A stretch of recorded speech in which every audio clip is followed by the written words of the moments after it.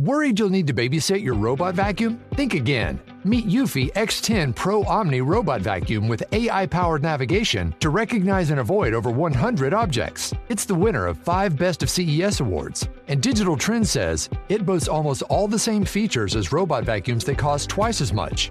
Want to know more? Go to eufy.com. That's EUFY.com. And discover X10 Pro Omni, the best-in-class all-in-one robot vacuum for only $799.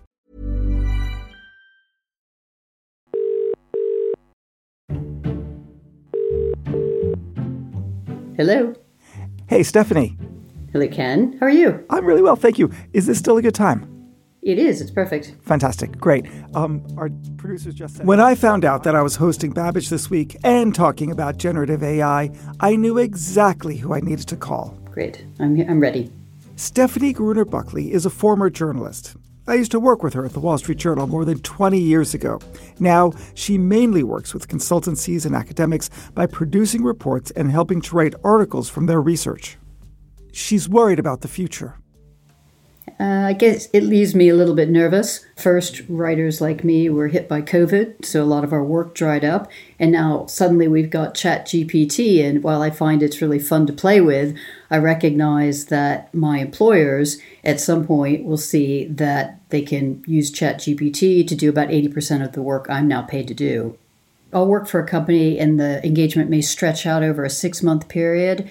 During that time, I'm paid usually a set fee, and that fee usually reflects about a month's worth of work. In the ChatGPT reality, when much of what I do can be churned out in minutes by ChatGPT, and then they hire me simply to edit and make sure that the report actually reads correctly, I'm probably down to a few days of editing. That's my fear. Do you remember the moment in which you realized, oh, shit? The truth is I do a lot of other things now to make up for this lack of work. I do a lot of writing workshops and training. Although the other day, my big gasp moment was realizing that maybe that work also goes away because do you really need... I train young writers who do sustainability reports. And the reality is they too may be replaced. So yeah, the whole thing is pretty worrying. Let me press you a little bit further still. Is there a moment where you were just playing around with ChatGPT when, like, the penny dropped and you were like, oh. So one of the other things that I do is I write a blog about parenting and technology. And the other day, I put into ChatGPT, write a 600-word story in the voice of Stephanie Gruner-Buckley about challenges facing parents and keep sticking to screen time limits.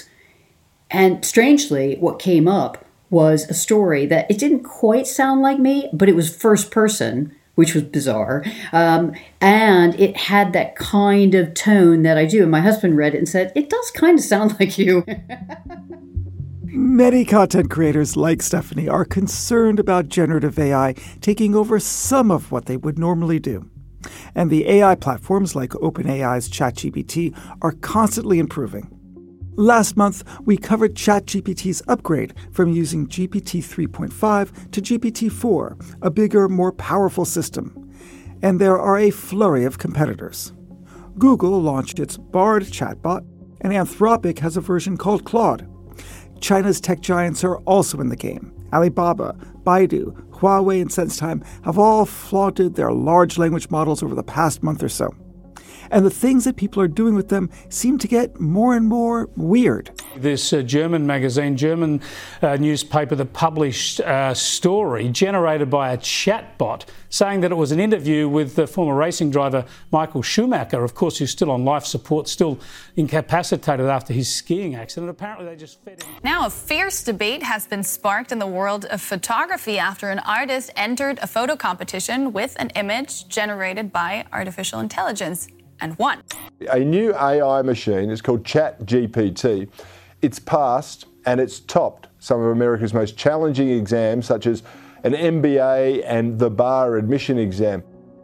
As artificial intelligence continues to excel at tasks that were once the preserve of humans, it can be disconcerting. Is generative AI a threat to society? How worried should we really be?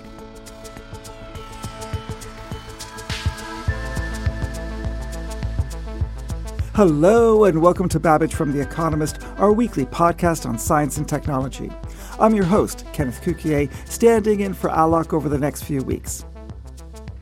The story of automation changing the world of work is by no means a new one.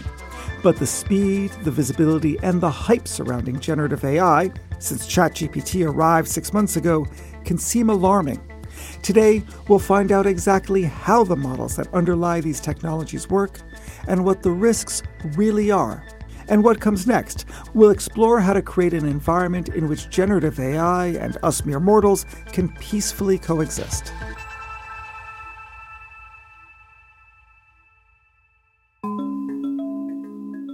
The current edition of The Economist includes a richly reported package of articles on artificial intelligence. Our journalists have looked at generative AI from different angles to consider the technology's impact. It's a topic we've also covered in Babbage in a few previous episodes. To listen to them, go to economist.com/AI-pods with a capital A and a capital I. But today, I want to understand where we are in this new phase of the AI revolution and where we might be headed. So I've invited several of my colleagues to share their views. A good place to begin is with how the technology works, and building on that, the opportunities and risks. To do this, I've brought together two fabulous minds on the issue, our global business and economics correspondent, Arjun Ramani. Hello, Arjun. Great to be here, Ken. Fantastic. And our science correspondent, Abby Bertix. Hello, Abby. Hi, Ken. Hey, so Abby, let's start with you. You've been digging into the science and technology beneath generative AI, and we've covered large language models on the show before. Now, I know it's going to get a little bit complicated, but in general, how does this work? So the very first step, like if you're playing with ChatGPT, you type in your sentence, your question, and you hit enter. When it gets sent to the model doesn't speak in words in English like we do. The model only understands numbers. So the very first step that needs to happen is the sentence that you use. Say, you ask it, what's your favorite ice cream? It has to first split up this text into chunks. We kind of do that naturally. We split it into words. The large language model underpinning ChatGPT, which right now is GPT-4, it'll split it into tokens. Tokens, what do you mean? So chunks of letters, which most often correspond to words, but sometimes they can be prefixes, suffixes, punctuation. And then it takes these tokens and it corresponds them to a number. Like ice could be 57. Cream could be 72. Those were just completely random. That's definitely not what it was. But we have words that get turned into numbers. And now we just have a list of numbers. The machine knows numbers. It can understand these numbers. So we have this long sequence of numbers. And the very first step, where this is kind of where the learning comes in, is to take each number and kind of embed it in this meaning space. Because when we're speaking English, words aren't just random. Like ice is close to water, it's close to liquid. Love is close to like, it's close to adore. It's like there's meaning to words. And so we need to give these random numbers a little bit of meaning. And we do that by embedding them in this meaning space. And you can kind of picture it on a 2D grid where synonyms kind of cluster close to each other. And the machine learning model is able to figure this out by looking at which words are appearing when. And the general hypothesis is that words that appear in similar locations tend to have similar meanings. So this meaning space is where these words that have similar meanings are sort of located in nearby areas. What happens next? So after this step of word embedding, we kind of have all of these individual words that are represented as points in this like giant meaning space of randomness. And then this is actually where the bulk of the processing is going to happen. And the really important thing for large language models is something called attention. Attention. Attention is all you need. Attention is all of these language models, what they've really used. So when we have these word embeddings, it kind of takes each word individually, but they're out of context. And attention is really the key that helps the model to link these words together and to understand these words in context and to make connections between them. So the math behind it is fairly complicated. remember the computer is dealing with numbers, and to go from these numbers to this meaning space through the attention, it's basically just a huge series of matrix multiplications and math. So how does attention contextualize these numbers representing words in the model? So attention, the way that it works, when you're speaking an English sentence, like the keys in the cabinet are dirty, we automatically know that it's the keys that are dirty, not the cabinet that's dirty. We know how to form these associations and we know how to understand the sentence. The model doesn't. It kind of has to learn what these connections are. And attention lets it know that when the model is processing keys, say, it should focus on dirty. And when it's focusing on cabinet, then dirty doesn't matter very much.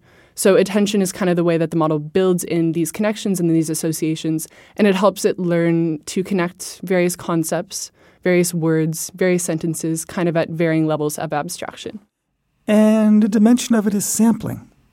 Yeah, so once the words have been tokenized, they've been chunked up, they've been embedded in meaning space, once they've gone through the attention, connections have been drawn, it's not immediately at an answer. The goal of any language model is to predict the next word. So in training, it does that by covering up the end of the sentence and trying to predict the words that go there and then comparing it with the answer and kind of adjusting the weights afterwards.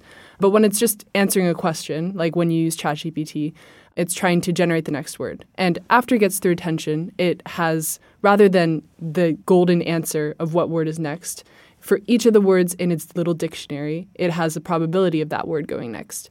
And then it chooses a word from those words based on those probabilities. It doesn't always choose the word with the highest probability, which is why you might ask ChatGPT the same question twice and you'll get two different answers. But the creativity and like the variability of its response in this sampling can be adjusted based on what the user wants. Do they want it to be more creative? Do they want it to be more certain and deterministic? But it's not just, here's a word, you have to kind of roll your word dice according to the probabilities listed out that came from the attention. And then you kind of continue on and you feed and you get the next word and then the next word and then the next word, and you sample word at a time. And as you pointed out, sometimes what looks like a wrong answer isn't totally wrong, like I love ice cream, I love ice hockey. Yeah, I mean, sometimes even when we're speaking just now, we have a choice. Each new word, we kind of have to sample from our internal distributions about what's coming next. And like during this training phase, say it's given the sentence, I love ice blank, and its goal is to predict the next word. I love ice hockey, I love ice cream. Those are both two really good answers. But if it says like, I love ice is, that's probably a really bad answer. So it kind of uses how good its answer was, and it adjusts them slightly in order to make a better prediction next time around. Arjun, why have the large language models been so successful? What's going on underneath the hood that makes them so good now that they weren't quite as good or capable in the past? Yeah, so there's several parts to it. I mean, the first thing I'd say is we've just had an explosion in the amount of data and computational power available to train these models. And so far, bigger really has been better. But I think there's some other stuff on top of that. So one of the reasons why OpenAI, their model is GPT-3 and GPT-4, and then, of course, the chat versions of them have been so successful, is specifically what data they use. You might wonder, why is there a competitive advantage here if all it is just pounding money into it? Shouldn't Google be as good as OpenAI? But one reason why maybe there's a little bit of a difference is which data you use is really critical. They don't tell you in their papers what training data they use, what data they don't include in the models. And so data quality matters a lot. Another aspect of this is called reinforcement learning from human feedback. And that's how ChatGPT was able to sound so conversationally realistic. And the basic idea is when you're having a conversation with the model, they have a lot of people they call labelers, and they'll basically have conversations with the model, and they'll give feedback to the model on whether its output in response to various prompts is realistic, whether it's safe, whether it kind of gets to the sense of what they're actually asking. And then the weights of the model that Abby talked about earlier can then be updated based on that feedback. And so you can then train the model to be more and more realistic over time. And so I think that's one of the key differentiators between these various models is how much reinforcement learning from human feedback they've done, how good have they built out their data pipelines for collecting that type of feedback. Now, if they're all using all of the known text that's around and then they curate it so that it's the high-quality stuff and then they give it some feedback, it sounds like they're reaching a plateau because there's not going to be any more data to find, and you're going to be sort of bespoke curating. Abby, are we reaching a limit to how good these models are going to evolve in the short term? I mean, I guess that's an empirical question. We'll figure that out. As it currently stands, GPT-3, GPT-4, they were kind of trained on the entire internet. You can't really get much bigger than the internet. There's other research paper that suggested that we might run out of text data to train on by 2026. I guess there's a question of whether you could use these large language models to generate more text in order to train on them, but that leads to really tricky and interesting, I guess, research questions. It kind of sounds like a Ponzi scheme a little bit, to be honest. So there is a question of whether you can scale this, which is where the add-on algorithms, like what Arjun was talking about, the reinforcement learning with human feedback, become incredibly important. And also there's a question of whether you need to get a whole lot better. Arjun, in this week's issue of The Economist, you reported on how AI can go wrong. What is it that researchers are most worried about? So there are several problems that researchers are worried about. For example, people are worried about the risk of misinformation increasing. There's a risk of bias in these models, and because we don't understand them, we might not even know that they're making decisions, for example, in hiring algorithms or recommender systems on social media, and so on and so forth. There's another flavor of harms that some researchers term the alignment problem, which is basically when we develop models and in the process of achieving some type of goal, they might act against what humans' interests are as a kind of intermediate step. So I think the canonical example people give of this is the paperclip maximizer. This idea that you tell a model who's perhaps connected to a bunch of industrial factories and has connections to the electricity grid and the internet and so forth, and you ask the model, hey, I want to build a bunch of paperclips. Can you maximize paperclip production in this factory? And in order to do this, the model hacks into the world's electricity grids and energy sources and causes some kind of catastrophic problem. And, this sounds a bit outlandish. And to be honest, it kind of is, because why would we connect the model to something like that if there is such a risk? But the way in which you might get to such a world or that type of flavor of problem is if models saw some kind of accelerating rate of progress that was faster than the rate at which society could adapt and regulate them. And for some parts of artificial intelligence, you can get into what are called self-improvement loops. So basically, you have a machine learning model and you tell the large language model, can you improve the efficiency of the algorithm used to create yourself? And then it writes down another computer program, same level of capability, same power, but more efficiently, using less energy, using less data. And then you could tell that model, write down another model with a more efficient algorithm. And you can put this all in a loop so it does it itself without any human supervision.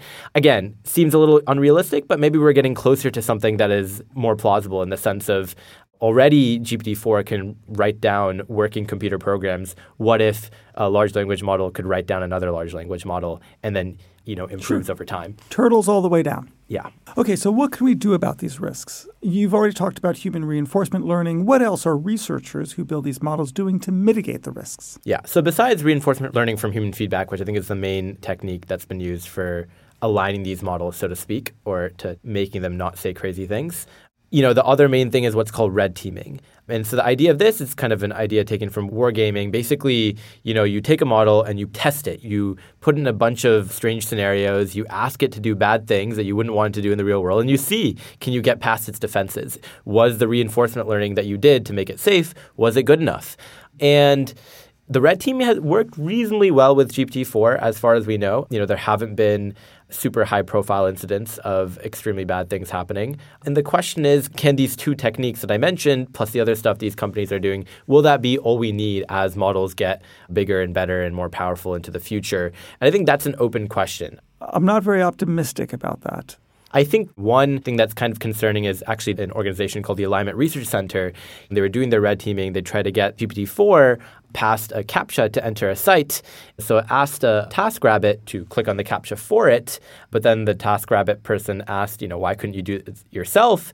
And the model said, oh, I'm visually impaired, so I need someone to do it for me. And then it was able to successfully get past it. So clearly these models, it doesn't necessarily know what the concept of deception is, but that doesn't matter. What matters is it's going to find a way to achieve its goals. And unless you've specified all the ways in which it shouldn't do bad things in the process, you can't necessarily rule out that it won't. Arjun, Abby, before I let you go, tell me about a recent article that you read in The Economist that you particularly liked that you'd want to give a shout out to. I really liked the recent essay on AI. It touched on Freudian sense of consciousness.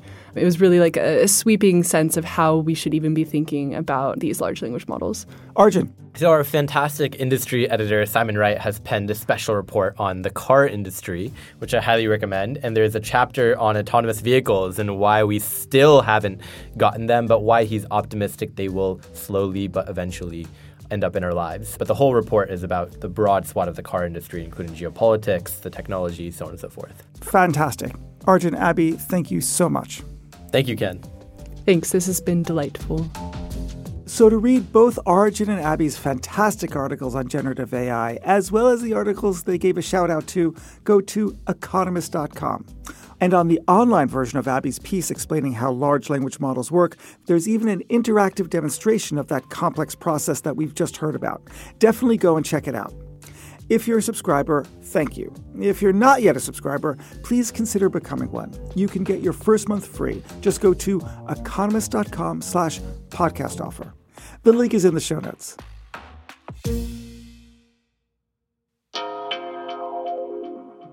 It's clear from talking to Abby and Arjun that there are risks that need to be managed as generative AI becomes more visible and more useful in everyday life. But are these models being taken up as rapidly and widely as some believe? How worried should knowledge workers be, people like Stephanie, who we heard at the start of the show? Of course, I needn't worry, being a washed-up podcast celebrity, but what about my brilliant producer who feeds me all of my lines word for word? Hey, that's not fair. To put generative AI into this context, I'm joined by Callum Williams, The Economist senior economics writer. Now, Callum, I know your internet at home has just gone down, which isn't exactly ideal for recording a podcast on cutting-edge technology, but you've scrambled to a local cafe. It's a little bit noisy, but that's fine. I appreciate the effort. Thank you for joining me. Hi, Ken. Good to talk. Callum, are businesses currently using generative AI? Do you have a feeling like it's actually widespread or not? So the data from America suggests that roughly 8 to 10% of businesses in the US are using AI of some sort, like the kind of earlier versions. In terms of generative AI, companies are keen on boasting about how they are using it. So there's some legal firms and stuff that say they're now using it for various things. In practice, the amount of use in the economy right now is super limited, and mainly it's to do with trial applications and proof of concept. So it's not very widespread at the moment. What kind of impact do you think it may have on professional jobs? Well, that is a big question. So there's a lot of research coming out about this at the moment. Basically, the way it works is they look at jobs and they break down jobs into different tasks. Most people have jobs that are composed of lots of different sorts of tasks. And then the researchers basically say, what share of those tasks can AI do? And so where the literature is at the moment is that it's a sizable chunk of tasks that can be done. And so you're looking at roughly 80% of US employment that is affected in some way by AI. That does not mean 80% of jobs are forecast to disappear. It means that 80% of jobs are forecast to change. Okay, now change can be good and bad. When you gave that headline figure of 80%, I thought to myself, well, for electricity, it's hard to imagine that it's not 100% of jobs that have been affected by electricity. And when it comes to computing, probably most jobs have been affected by computing. So often what we're doing is we're opening up a door to entirely new ways of work that can create more value. So what does your economic intuition tell you about generative AI? Is this going to look like the mechanical looms of the early 1800s, which is going to eviscerate artisanal jobs, and it's going to be a big problem for people in that transition? Or do you think it's going to be a little bit more like the internet, which simply opened up the door to lots of new jobs and professions, even if certain ones, like travel agents, couldn't exist anymore? If you had to guess, it's probably going to be the second one. I mean, generally speaking, technologies tend to be adopted quite slowly. And so you only can see the really big impacts if you look over a fairly long period of time across different countries. A really good example of this would be when they started to bring in automated telephone systems. So obviously, as everyone knows, the way it used to work when you wanted to call someone was that someone physically had to connect your number to someone else's number. And now, of course, you don't do that. But the process of going from manual to automatic phones took many, many, many decades. The technology to connect a phone automatically existed by the beginning of the 20th century. But even by the 70s, there were some people that were still working in those jobs. Like a very small number, admittedly, but there still were some people working in those jobs. Okay, let me press you on this for a second. Aren't digital jobs somehow qualitatively different? Just the fact that switching costs are much faster than they were in an offline and analog world, that your analogy isn't quite appropriate? So I think that's right. And certainly if you look at computers, the spread of computers was faster than automated telephones. And there's a lot of evidence that AI is even faster than computers because, famously, ChatGPT has, reached 100 million users quicker than any other product in the history of the world. So, yeah, absolutely. But I think there's a distinction between people using it in a casual way, which has happened very quickly, and it becoming really integral to the production processes of large companies that employ large numbers of people. Basically, big companies move slowly. There are some exceptions, of course. But yes, I agree. It won't be 90 years like with the automated telephones, but I also really don't think it will happen so fast that, from one day to the next, or even from 1 month or 1 year to the next, people are going to go from being employed to unemployed. So far in this conversation, we have to accept that what we're referring to is technology in the abstract. But in this instance, what we're specifically looking at from an economic standpoint is the idea that written material will fall to near zero in cost. Now, we can quibble about the quality, and we can quibble about whether we need a prompt engineer to query the systems on one end, and a validator to make sure it's not hallucinating in the middle, and an editor to make sure it reads correctly at the end. All of those pieces are going to come into place. But earlier in the podcast, we spoke to someone who writes reports for a consultancy and said her job, which normally will take a month or two, is going to shrink down to just a few days. And that person expects her income to shrink correspondingly. So what do you say to that? What are the economic consequences of this particular technology that leads the creation of content to fall to near zero cost? Well, I don't think a problem we have in the world today is that there's insufficient content. There are already, to be honest, far too many reports and pieces of research and stuff that are being published. I mean, there's that famous World Bank study that looked at how many people actually read World Bank reports, and there were loads of reports where like 3 people read them or whatever it may have been. And so I think the value that consultants truly add is not in the text that they produce for a report. It's the ability to be able to deliver the main messages to the clients, to be able to talk to the client and answer questions that the client may have. But I think there's another thing that's really important to bear in mind, which is that having infinite amounts of text around could actually end up being incredibly irritating and a real productivity sap. So, for example, if you imagine that you go to the shop and you get a ham sandwich costs you $3, you don't like the ham sandwich, you can just on the spot file a lawsuit against the guy who sold you the ham sandwich. It costs you nothing to do so. You can produce a 10,000 word lawsuit against the poor proprietor of the sandwich shop and insist that you get your money back. Now, obviously, no one's going to do that, but you can certainly imagine a world where the cost of litigation fall to zero. And so for loads of things like planning applications, objections to takeovers, all that kind of stuff, the system could become very, very slow. So more text is definitely not necessarily a good thing. So what about the effect on wages? Of course, the fancy consultant is selling his or her brain power. But what about the person who's actually writing the report, who's a little bit lower down on the food chain? What about the wages that these people can get? Do you think that generative AI will depress white-collar wages? Certainly, the evidence suggests that there are certain jobs that are sort of white-collar jobs, but also require some cognitive skills that will essentially be replaced by AI. What the history shows is that technologies do replace jobs. That's definitely true. And that goes all the way back to the weavers of the early industrial revolution. So no one's kind of making the point that no jobs will ever disappear from the economy as it is. But I think you can have faith that the economy will continue to create new types of jobs, which today are frankly impossible to imagine. And so that makes it scary because you can imagine what disappears, but it's hard to imagine what appears. But I think you can have faith. Does it worry you that if the cost of the production of written or any form of creative content falls to near zero, that we're going to have so much more of it that the abundance will create a harm because human cognition, being what it is, can only consume a given amount of it, and we already have, as you noted before, a lot in which we may be swamped with paperwork and lawsuits. So might a market failure take place in which the excess of content creates these pathologies and difficulties that society's not expecting? I think that's definitely a strong possibility. I mean, I tried to get to that with this notion that if you're a busybody, if you're someone who likes suing people, if you're someone who likes complaining, AI is great because you can basically generate infinite number of complaints and gum up the system. And that is totally true for any kind of written communication. So quite what the behavioral response of people is to that surfeit of information is very hard to predict. But I definitely agree, and I would strongly push back the notion that low cost of producing information is productivity enhancing for a society as a whole. I think that is not true. Callum, thank you so much. Thanks, Ken.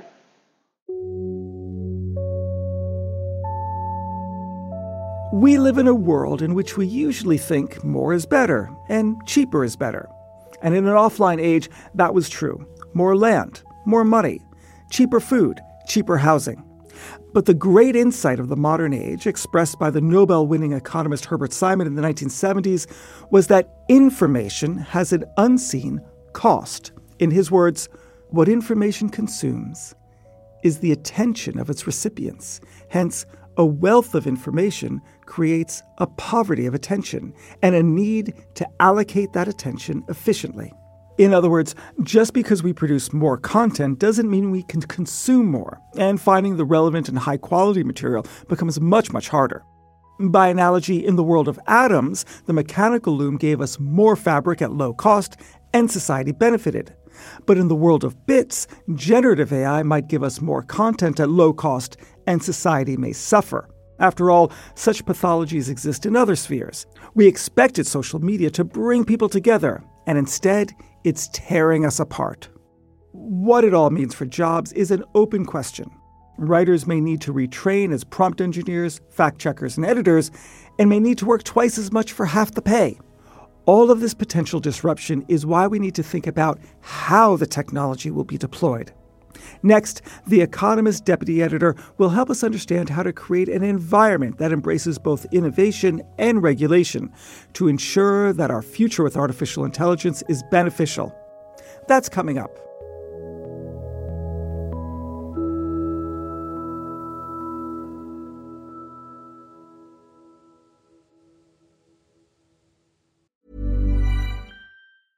Hey, I'm Ryan Reynolds. At Mint Mobile, we like to do the opposite of what Big Wireless does. They charge you a lot, we charge you a little. So naturally, when they announced they'd be raising their prices due to inflation, we decided to deflate our prices due to not hating you. That's right. We're cutting the price of Mint Unlimited from $30 a month to just $15 a month. Give it a try at mintmobile.com/switch. $45 up front for 3 months plus taxes and fees. Promo rate for new customers for limited time. Unlimited more than 40 gigabytes per month. Slows full terms at mintmobile.com.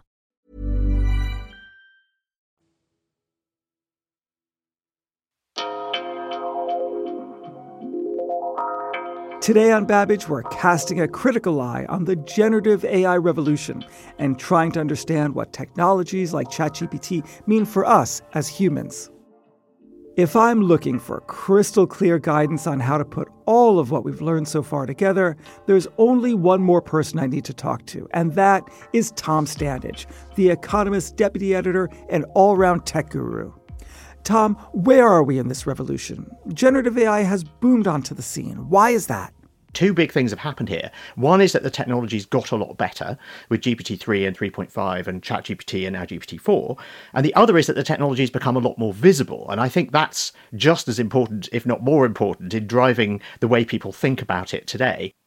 The fact that ChatGPT was deployed as a chatbot that literally anyone could just go and play with, and 100 million people very quickly did, I think that has really been the iPhone moment, because it really has made AI much more accessible to lots of people. It means that you're seeing it popping up in all sorts of places, all sorts of people are using it for all sorts of unexpected things. And so that's what's given us this sudden sense of acceleration. Yeah, without a doubt. The interface counts for a lot, because once people can easily just click open a web browser, they can do things that they couldn't do otherwise. So the question then becomes, do you think we're always going to be using a text box, or do you think we'll be interacting with these generative AI systems in other ways?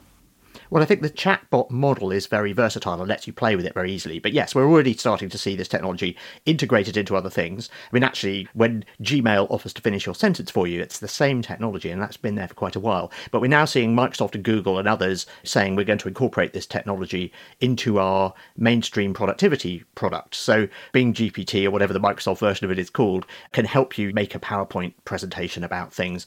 I was editing something in Google Docs the other day, and it offered me an AI-powered summary of the document. And I thought, oh, okay, I'll give it a try. It was absolutely terrible, I have to say. So, obviously there's quite a lot of room for improvement here. But I think the idea is that this technology will be baked in lots of places. So I think it's going to be this sort of threading of this capability into other products that's actually going to be the most significant. Now, on the podcast a few months ago, Alok interviewed a humanoid robot which could make gestures and facial expressions and was powered by GPT-3. Is that the future? Well, there is a school of thought that says that one of the most important ways to make this technology better is to put it into robots and to put it into systems that can interact with the world. And there's a sort of philosophical reason that underpins this, which is what's called the symbol grounding problem. And this is that we're kind of assuming that when a system can talk about the world as fluently and coherently as ChatGPT, for example, can, that it must actually know about the world. And this is something that philosophers and computer scientists are debating very intensively at the moment. And one of the things that people say is, well, if you train these systems on more than just words, training these models with robot sensor data and with images and with video is a way to make them understand the world better and therefore hallucinate less than they do now. So I think this is one of the many things that people are going to be trying to do with LLMs to make them more powerful and more accurate and enable them to do cool things. Google's actually done this. It's put a large language model into a robot system called Palm E.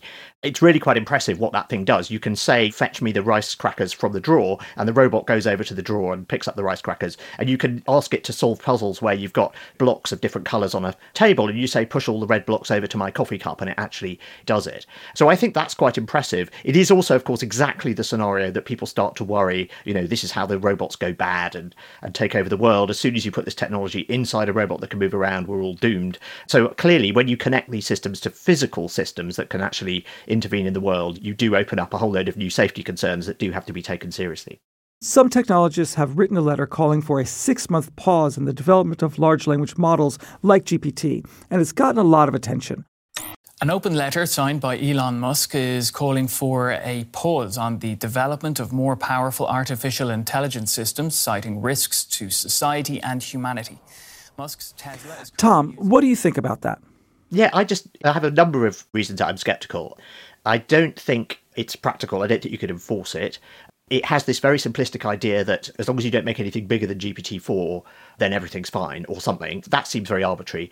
There's a lot of hidden agendas going on. Some of the people who signed it, Elon Musk in particular, he's starting his own startup. He's just bought a massive pile of GPUs and he's hiring people. So it would suit him down to the ground if everybody paused for 6 months while he gets his startup going. So you have to take that with a pinch of salt. And the letter itself comes from the Future of Humanity Institute, which is primarily funded by Musk.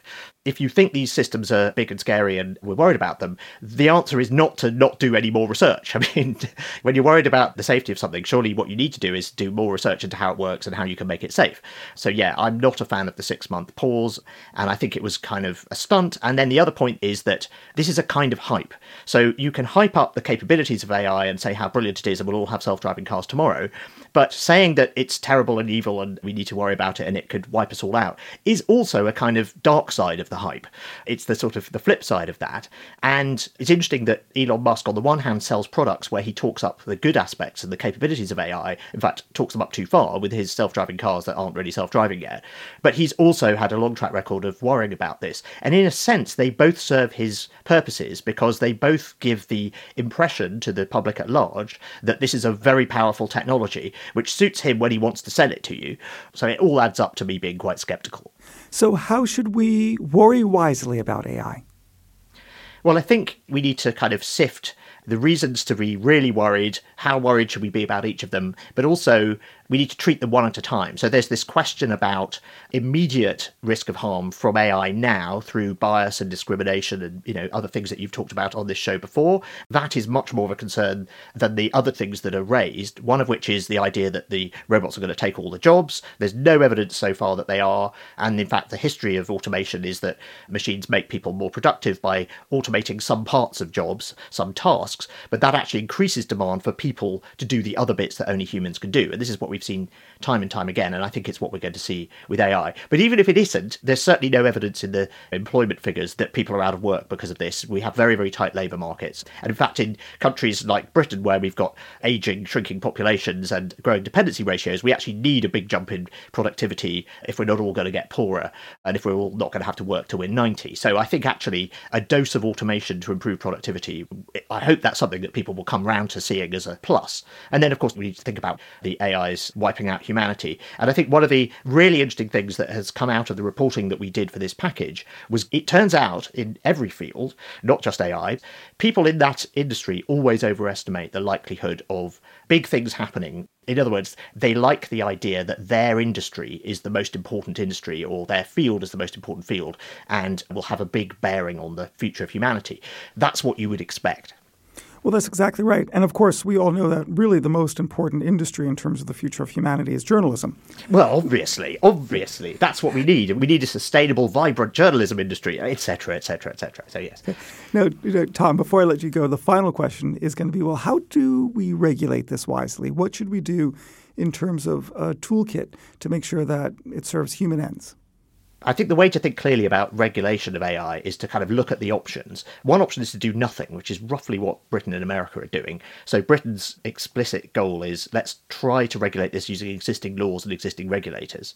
And you can sort of see why. If it's illegal to discriminate against people when hiring, then it's also illegal to do it if you discriminate against them using an AI. So you can sort of see the argument for that. But that said, big important technologies in the past have required new regulation. So I think this is going to require some kind of new regulation. If you then look at what Europe is doing, Europe is saying, well, we don't need a new regulator. We need new rules that are then enforced by local regulators in different ways. And they have this quite complicated system where they chop up all the different systems into different degrees of risk. And then depending on how much risk there is, you have to report more sort of transparency and accountability data and so on. And then some kinds of uses of AI are banned altogether. And then you have the most extreme forms of this and what the Chinese are doing, where they're saying you have to register these systems with the central government and they have to be entirely accurate. I'm not quite sure how you're going to do that. Of course, they have to espouse socialist values. That's also going to be quite tricky with these LLMs. But I think that's not so much a safety argument in China's case as a political argument, which is obviously they want to control the output of these systems, but they also want the country to do well in AI. And then people talk further ahead. They talk about the need for international things like the Non-Proliferation Treaty for Nuclear Weapons or something like the IAEA. You could have these sort of intergovernmental bodies. So that would be the top end of the spectrum in regulatory terms. And I look at all of this and I think, well, Britain and America's approach is too little. You need to do something, but I don't think you need to go all the way to the let's have an IAEA for AI. You want to end up somewhere in the middle. And I think you also need to start building foundations so that if we decide we do need to move up the scale of regulation, if we do need an AI specific regulator like we do for medicine or communications or aviation, then we're in a position to add that. So I'm sort of saying regulate lightly now, so a bit more lightly than the EU, but with an expectation that you may have to turn up the dial later as this technology matures and we understand more about it. It sounds like what you're suggesting is a bit of a shift from the common narrative of 2 decades ago in which we felt that there was an infant industry called the internet and we needed to have a sort of hands-off approach in order for it to flourish so that innovation wasn't sort of hobbled. But here you're almost getting rid of that shibboleth and allowing those first baby steps because you feel like it's worthwhile and the slippery slope argument doesn't hold water anymore when we've seen all the pathologies of the internet and social media. Is that a fair characterization? Well, no, because I think this is an industry, if you like. This is a field that's as old as the internet. In fact, you could argue that it's older. People started talking about this, well, when did people start talking about AI? It goes back to the Greek myths Aristotle, and so on. But yeah, exactly. So there's lots of ways you can do it. But I don't think this is baby steps. I think this is an industry that is just starting to work. We can have regulation and also still have innovation. So we still get new drugs, we still have new aeroplanes, we still have new cars. And in fact, if you want to go and develop a new kind of car in your backyard, you can do it. It's only when you start trying to drive it on public roads or sell it to other people that the regulators will show up and go, hang on a sec. And I think that's the way it should be. So I think this doesn't constrain research, but it does constrain the way that these technologies are deployed and the fact that they can potentially, even now and even before we worry about existential risk, they can have negative effects for privacy, they can be discriminatory, and there are other problems right now. And so I think we need to recognise that. Tom, have you ever used GPT for your writing? I've tried to use it as a sounding board for ideas. But the problem with GPT, the problem with all these systems, is they give you the median view of the internet. And the median view of the internet is not very exciting. If you just want sort of some waffle to go in a brochure, then fine. But the job of journalists is to seek out new facts that do not already exist on the internet and to have interesting opinions about them. And those are two things that these systems are currently rubbish at. Do you think they'll always be rubbish at it? Or do you think it'll improve? I think they could get better. I don't know whether they'll do the going out and digging up new facts part of it, and their opinions may get more interesting. Who knows? But I'm reminded of what a former editor of The Economist, Bill Emmett, said a while ago. He said, what we sell is basically your collective brain power. And I think that's still true. Well, I apologize to all of our listeners that my brain power is included in that, but glad that yours is, Tom. Thank you so much. Thank you, Ken.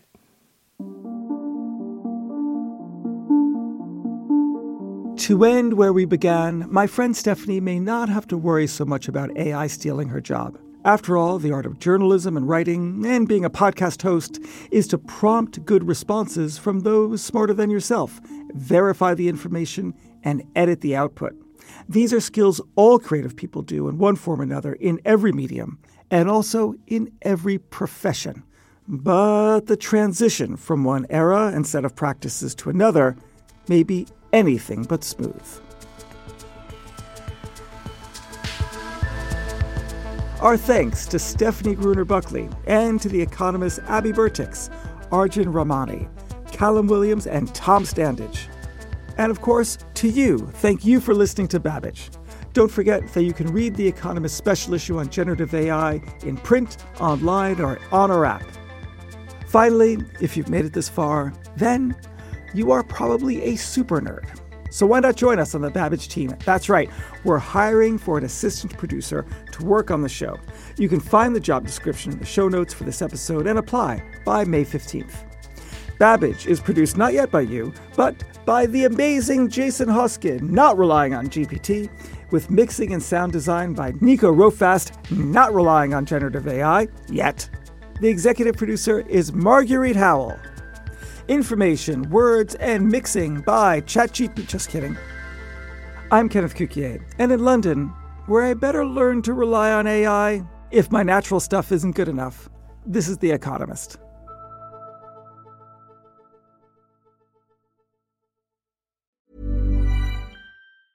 Worried you'll need to babysit your robot vacuum? Think again. Meet Eufy X10 Pro Omni Robot Vacuum with AI-powered navigation to recognize and avoid over 100 objects. It's the winner of 5 Best of CES awards. And Digital Trends says it boasts almost all the same features as robot vacuums that cost twice as much.